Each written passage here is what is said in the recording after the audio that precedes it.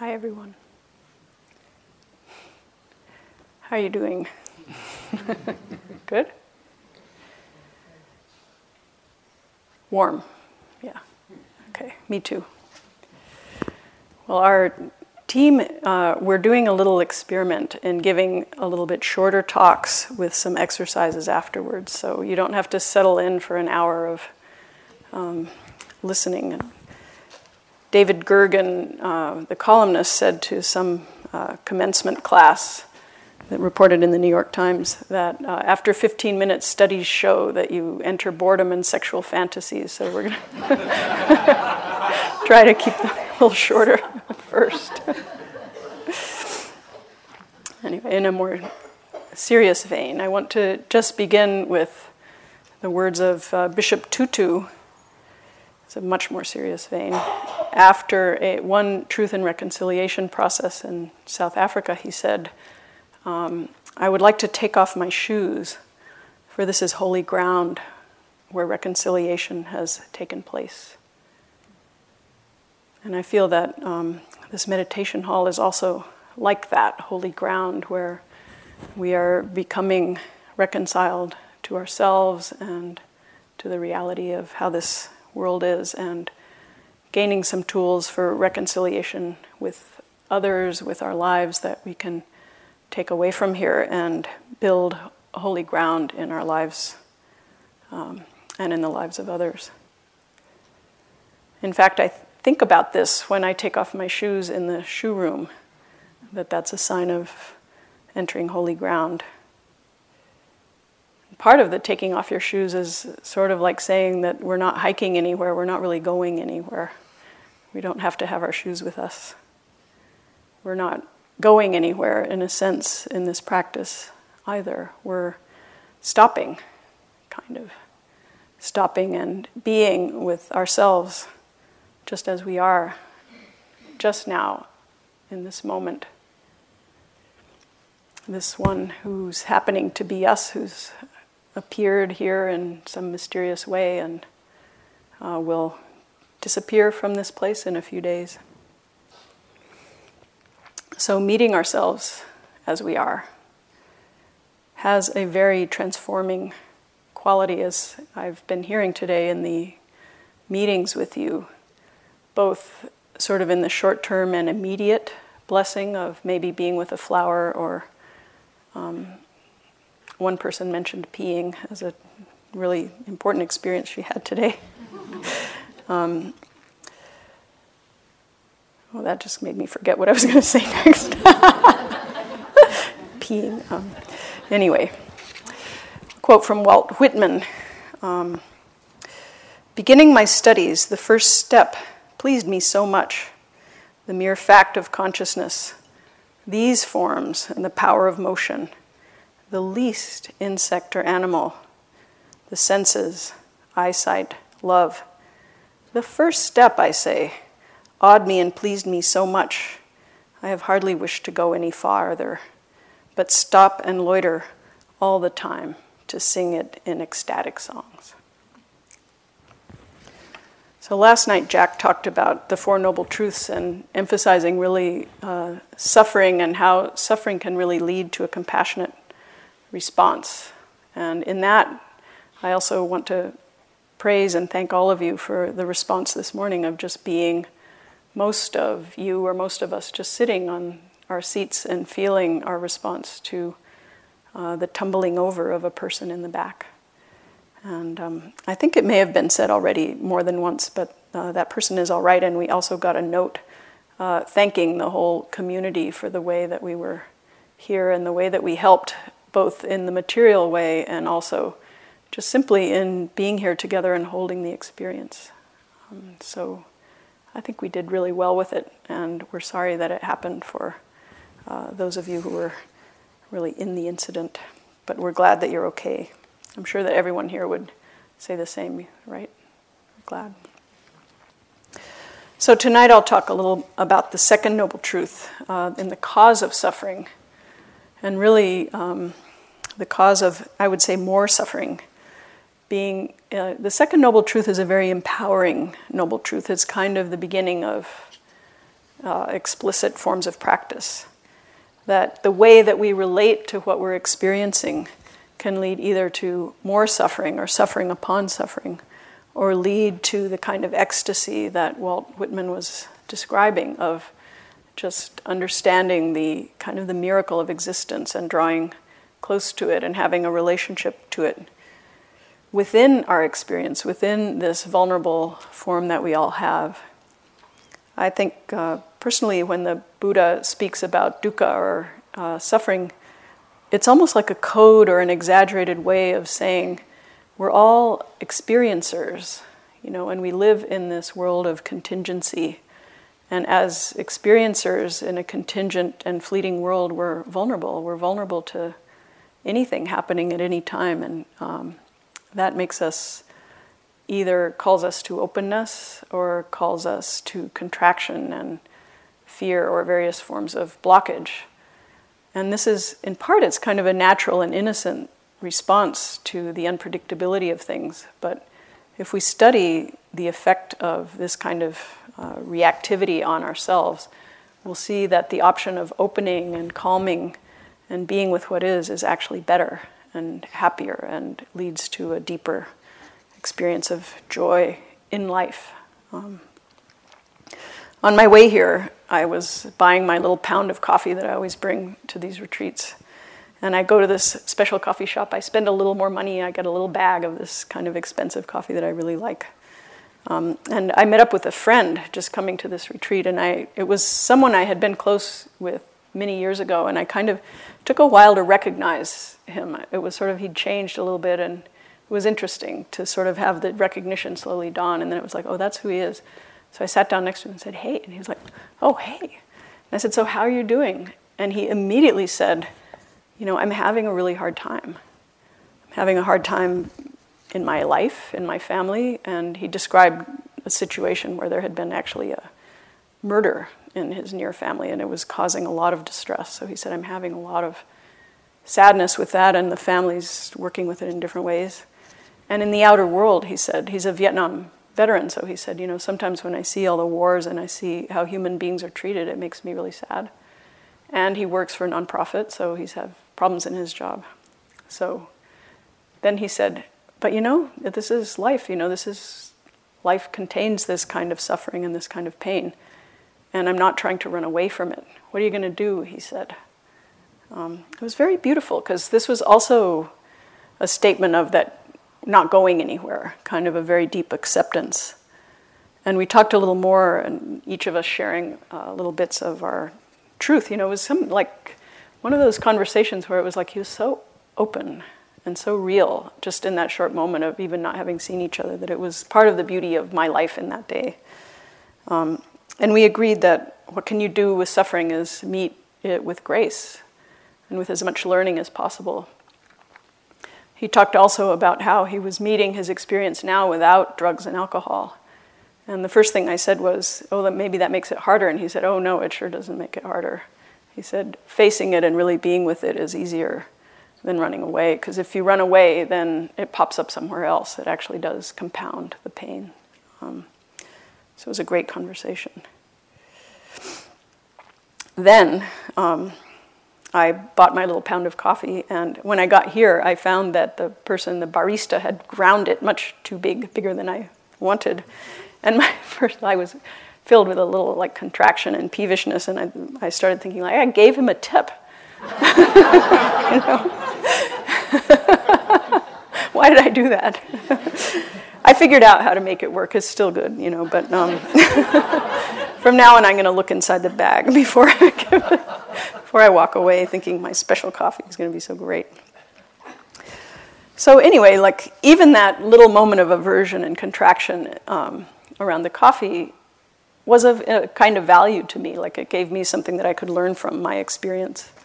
And I want to say, as part of the First Noble Truth, that we need our full repertoire of feelings and thoughts and emotions and stuff to live our life, that very often desire and maybe anger or grief are all parts of the coloration of our lives. And we may feel that perfection would be that we were never subjected to another difficult emotion or difficult internal state, but some of us have reached the stage of having quite a lot of gray hairs without having come to the end of that. So finding reconciliation with all the ups and downs of our experience is one very important ingredient of what we're doing here. But the second noble truth is also about recognizing how sometimes our reactivity can get out of hand. As an example I can give, Trudy and I are both students of a Burmese, or sometime students of a Burmese doctor in California named Daw Tintin. And she has a very simple way of talking about how our response to experience can cause kind of more problems than it's worth. She says, now, say somebody hands you a rotten apple, and kind of like you want a piece of fruit and they give you an apple and you look at it and you see that it's rotten. Like, what happens in that moment?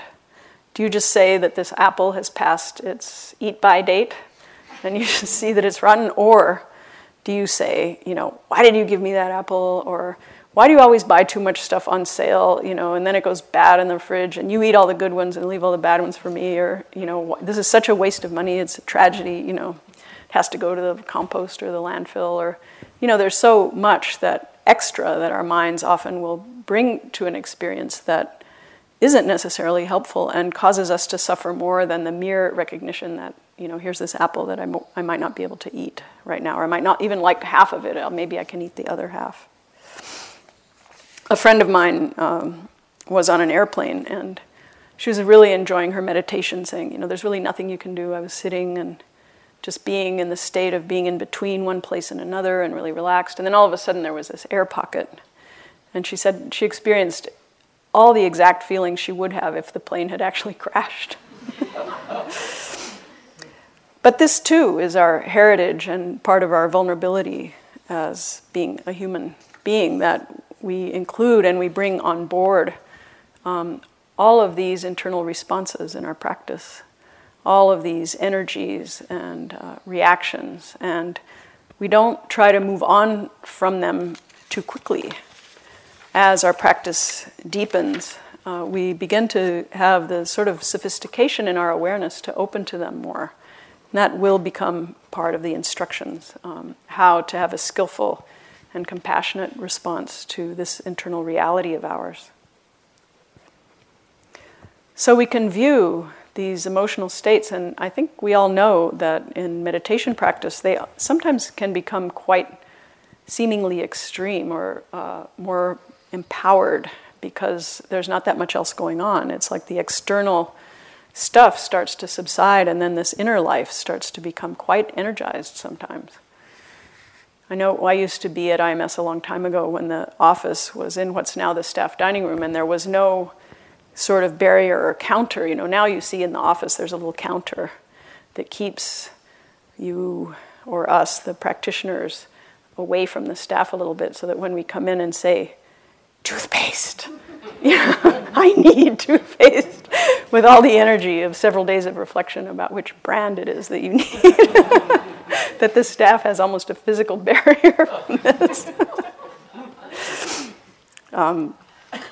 But it's almost that we can have a tendency to suppress or distract or something in our ordinary life. So this kind of magnification, while it can sometimes push us up against the boundaries of what we feel like we can really bear, it's also very useful to learn and to dramatize the need for coming into a relationship of equanimity with our inner life, with all these ups and downs and surgings and colorations.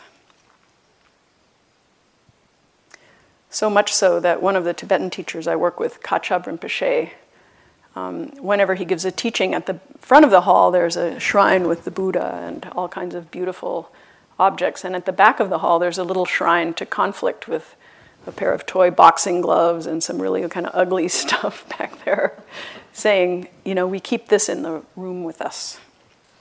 So that's very important. Now, the Buddha talked about various different ways in which we can tend to disconnect from ourselves, and I'm going to speak about them very briefly because I do have the intention to keep this talk quite short. The first one, and major one, say it's being desire or craving or clinging. And we're not talking about the desire that leads to creativity or the betterment of the world, any of that. We're talking about the sense of maybe even perfectionism that makes us always judge ourselves as in a state of lacking being okay. The way we latch on to experiences or judge our experience by something that we don't have in this moment. Something that blocks us from really being with ourselves as we are, carrying an idea or a view about how we should be or about how other human beings should be. So for desire, when you find yourself in a strong desire, like wanting to possess some internal or external state, the idea is to look a little bit less at the thing that you think that you want or you need in order to be happy, and be with the experience of that wanting. Be willing to just feel it. And you may find, as Pat said in his early instructions about thinking, that the state of wanting is itself a little bit uncomfortable or tight, like the thinking process. But as you open to it more and more, it just becomes another energy, another color of your inner world. And what you find, or you may find, is that as you're very generous with your attention to this, that you become satisfied with the openness, that opening of the heart, and even sometimes being willing to experience a moment of pleasure without trying to latch onto it and make it stay is more exquisite than trying to hold it and keep it here.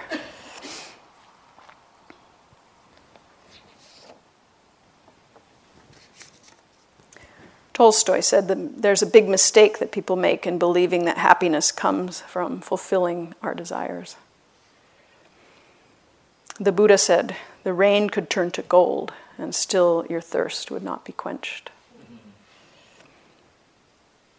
So when desire becomes, and you will feel this for yourself, an obstacle to deeper joy and peace, or an obstacle to really being able to be with this moment, just see what that experience is like, and see if the attention and openness that you can bring to it actually turns the experience of your presence with it into gold, or allows you to resettle into the just simple ordinariness of this moment and appreciate this, what you do have instead of what you don't. It's a skill. It doesn't mean that you should never go for anything like that, or that you shouldn't build toward the future, but critical to be able to come back and engage again with the here and now, with this experience, this moment, all we have, really. And the second major energy that cuts us off from experience is, of course, aversion or disliking. And it's a sort of very innocent response that unpleasant things are things we don't like, and we want to separate from those things. It can be a very necessary reflex, recognition for survival. That you don't. When you are studying wilderness things, like one of the things that they taught me was, if you eat a plant and it has a really bitter, awful taste, the chances are that you shouldn't eat it. Turn away from it, spit it out. But we can also see in our practice, it takes a little subtlety, that sometimes the aversion and the judgment of an experience is what turns something that's merely unpleasant into a state of great torture. Feeling like this should not be happening, or I'm a bad person because this is happening, that I'm inadequate, I'm a bad meditator, all of that. I think we've all experienced that even, how often have I heard as a teacher, I thought I was done with this. I've done so much work on this feeling. Here I am again. And instead of saying, this is bad and terrible and it shouldn't be happening right now, or I'm terrible, can we turn to that experience with kindness, with as much softness and acceptance of our humanity as we can? It actually is within our realm of possibility to learn how to do this more and more. It's slow, not to be rushed. We shouldn't rush any kind of reconciliation, whether externally or internally, because what we risk is really disrespecting ourselves or coercing ourselves or actually sort of trying to get rid of the bad experience or having your meditation turn into, again, back into the perfectionism mode. And it's also good to take the advice of being willing to experience pain with a grain of salt. That sometimes it's not good, even in the meditation practice. Sometimes if we feel really overwhelmed or we find ourselves very contracted, that it's good to refresh the mind or go for a walk or look at something beautiful or find a place in the body where there's a sense of peace so that we can reconnect with something different. It's like sometimes the monsters, the medieval monsters, are bigger than we are and we need to get some kind of help. In fact, even the Buddha here touched the earth at one point when he was feeling overwhelmed in his meditation. He touched, this gesture here is that he was touching the earth and asking for help from the earth to really support him as he faced some of his own demons. It's a very important thing. So there are times when we can't really be with ourselves, and meditation and mindfulness are one part of a holistic way of really looking at what troubles us inwardly. Sometimes what troubles us inwardly comes from causes that are very big in this world, and we can't necessarily do it all with just mindfulness, so I want to say that. But this is why a sense of kindness is very important in our practice, to deal with things that are challenging and difficult rather than splitting off or going away or always trying to run away from them. Those are the two major, desire and aversion. Then there are some things about restlessness, energy imbalance, anxiety, regret, worry, which are kind of subsets of aversion in a sense.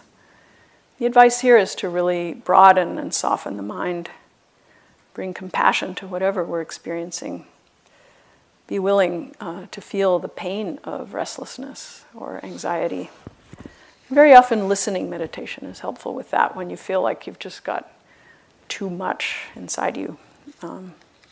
Switching the focus to just hearing the sounds of the birds or the wind, or even just being willing to listen even to no sound or very little sound, can bring us almost psychophysically into a place of greater rest.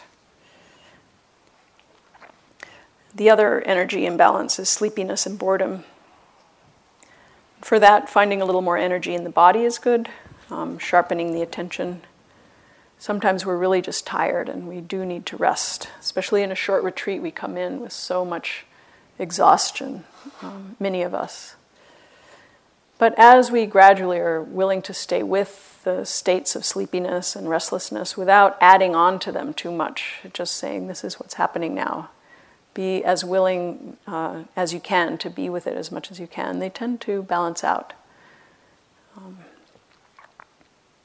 Sometimes with sleepiness, standing up is a great decision to make. We've talked about this, so I'm not going to go into them very much beyond that. The last of the 5 ways to separate from our experience is to get really skeptical about it, to question whether or not you should be doing this, whether you're the right person, whether this is the right practice, that kind of thing. Taking you out of your experience, or whether these are the right teachers is another thing that can sometimes interfere. How our hair is sometimes really disqualifies us from having any authority, moral authority at all. Generally, questioning is actually prized in Buddhist practice, and questioning all the arrangements of society and convention and that stuff, and even sometimes questioning the things that our mind is saying to us, a really useful thing to do. But the advice with doubt is really, to relax, try to stay here, stay in the room and be with it. One of the big experiences of doubt I had recently was trying to drive a rental car with my husband through unknown cities and thinking that we knew where to go. And most of the time, our big doubts would arise that this can't possibly be the way. Like, we cannot be on the right track at all. And we'd make a U-turn and go back to where we were and then learn that mostly what had happened was that we hadn't gone far enough. with the directions, right? And you really needed to, in one case, we were like 100 yards from the thing we were looking for, this ferry that we were supposed to get on, It was like we had turned around and we went for like about a half-hour drive through the worst part of the city, and it had been just ahead of us. So doubt. So it's a very short exposition, and I hope to have persuaded you a little bit of the value of actually being with things that are challenging and may feel difficult or may feel kind of a little bit unwanted or weird or like not the thing that you came here to do. It is the thing that we all came here to do, is to be with the process as it is. So also I just want to remind us all of the stillness of awareness that is what connects. It's like a strand through a pearl necklace that takes us through all these states and keeps us going. With a poem by Juan Ramón Jiménez, the Spanish poet, where he says, "I am not I. I am the one whom at times I manage to visit, and whom at other times I forget, who remains calm and silent while I talk, and forgives very gently when I hate." So thank you for your listening to this part of the evening presentation. And I would like now to ask you to find someone to talk with, and maybe not the same person that you spoke with last night. So I guess maybe be willing to get up and move around a little and find a partner.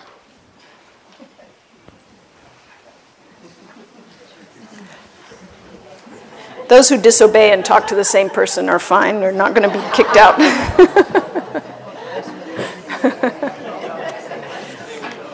But don't talk yet. Or just quietly do this.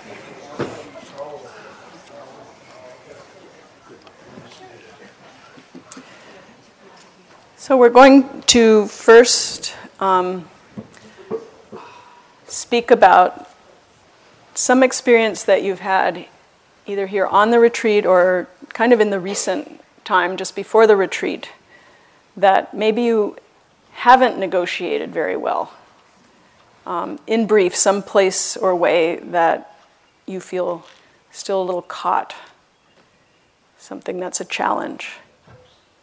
And the listener, of course, provides the listening with compassion for this. So just for a couple minutes, describe that experience and be with yourself also as you speak with compassion. You don't have to pick the biggest, worst thing that would be the most self-disclosing and blow the person away and yourself away. Leave you as a basket case. It can just be like not liking the food, like the peanut soup that first night or something, when you didn't think you wanted to stay anymore. So one person speaks, the other listens. Then when it's done, the listener says thank you, and then the other one will speak, and the other one will listen. So that's the part one. And part two, we'll talk about something that you felt you negotiated really well. So it'll be 10 or 20 minutes here. But you'll ring the bell. I'll ring the bell. What will I give? I'll give 10 minutes for the first segment, so you'll each have about 5 minutes, and I hope you can sort of regulate that. And if, as the listener, you feel like the person is kind of going far and you aren't going to end up with any time, then you maybe could raise your finger and let them know somehow that they need to rein it in. Do you think, should I ring a bell in 5 minutes? No? Yes. Bell in 5 minutes to switch. Bell in another 5 minutes, and then I'll speak a little bit about the next exercise. Okay. Go.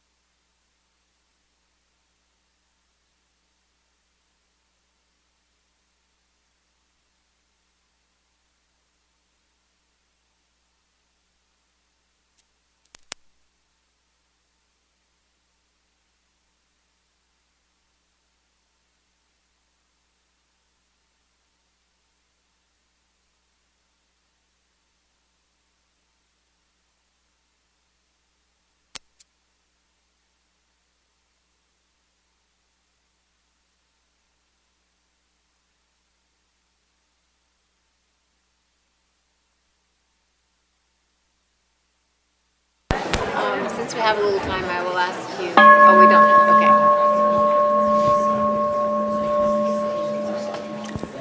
Okay. Okay, so time for the second person to speak of how they've gotten caught and caused suffering for themselves or for someone else. Thank you. Where you feel stuck.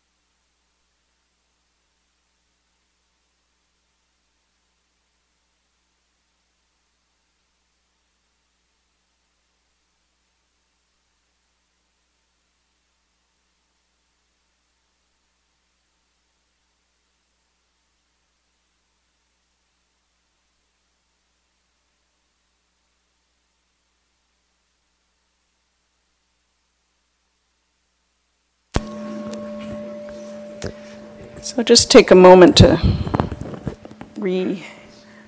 sort of quiet and feel your body and feel your inner life. Whether there's a sense of compassion or something else, whatever you're feeling.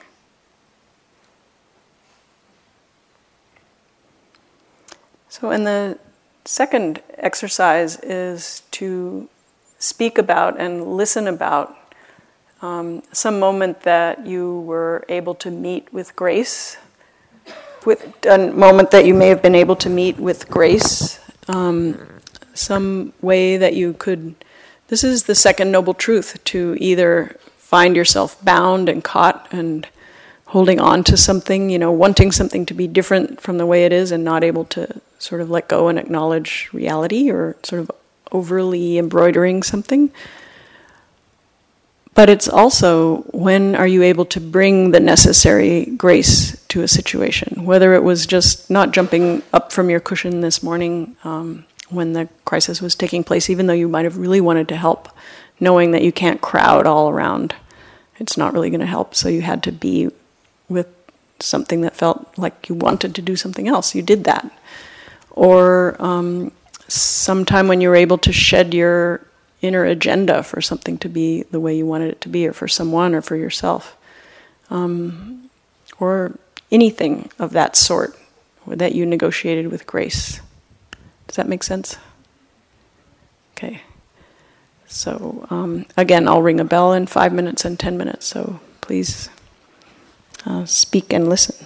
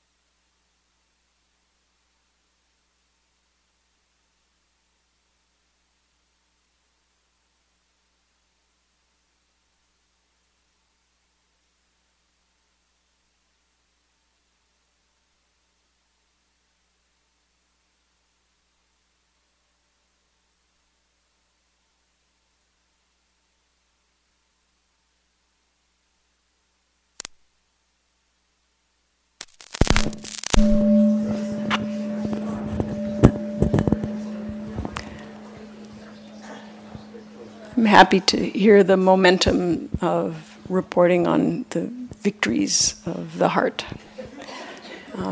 So now the second person will speak and the first person will listen.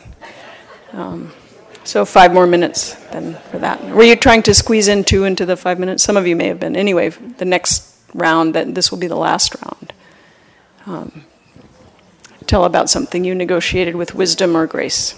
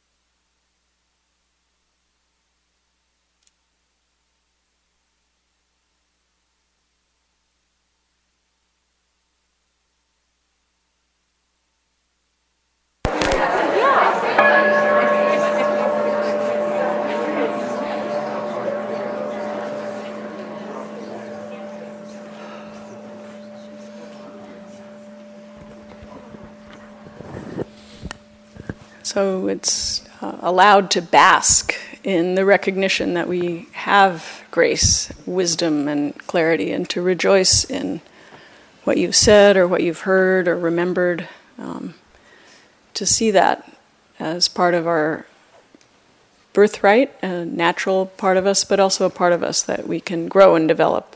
And we hope that by hearing and speaking and listening this way, that you will help each other to grow and recognize that wisdom in yourselves, which is one big reason we shorten the talk. It's not just to work less hard.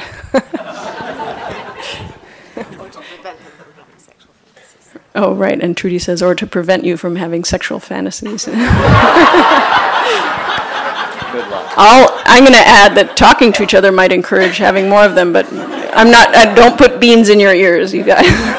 Anyway. Okay, so please thank your partner and thank yourself.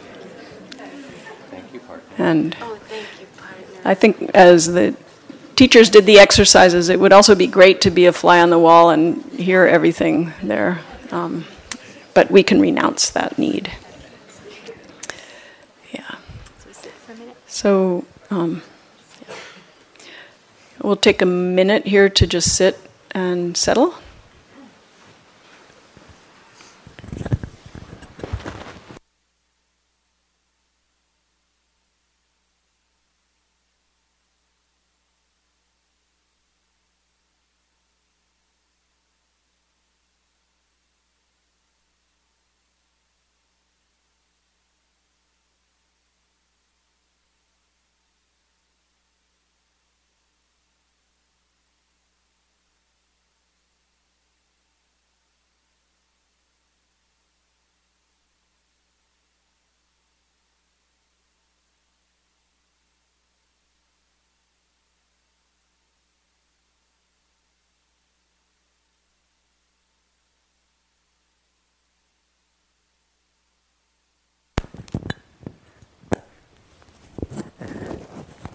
So I'll read you a little story just to finish up this time of the day.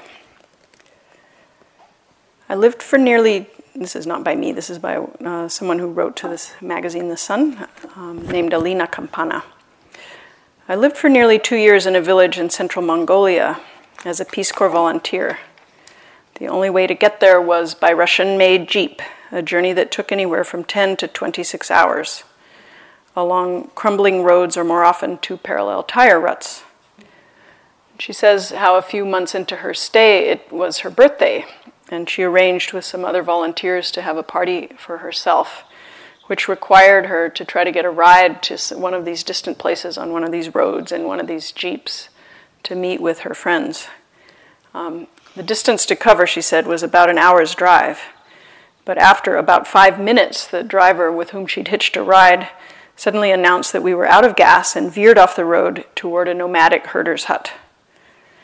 It was a stunningly beautiful locale surrounded by trees, a river, and mountains.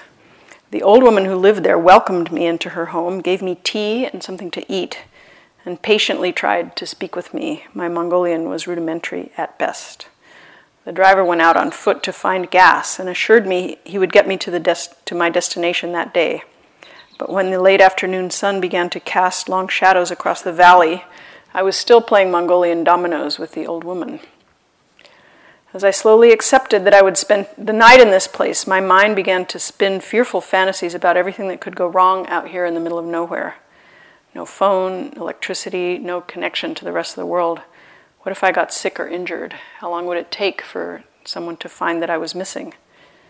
That night, the old woman's husband, who'd been out tending their animals all day, returned and we ate by candlelight. The husband slept near the stove and got up regularly throughout the night to add wood to the fire.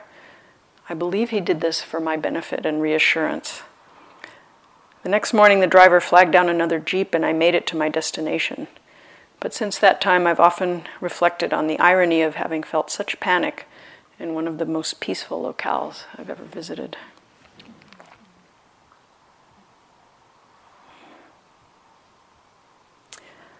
So may we all touch the ground of the peaceful locale and also be at peace and embrace ourselves if we're feeling frightened or panicked.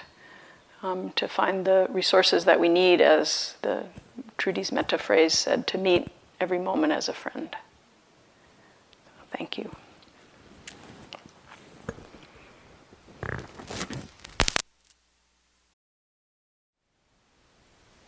Thank you for listening. To learn how you can support the teachers and Dharma Seed, please visit dharmaseed.org/donate.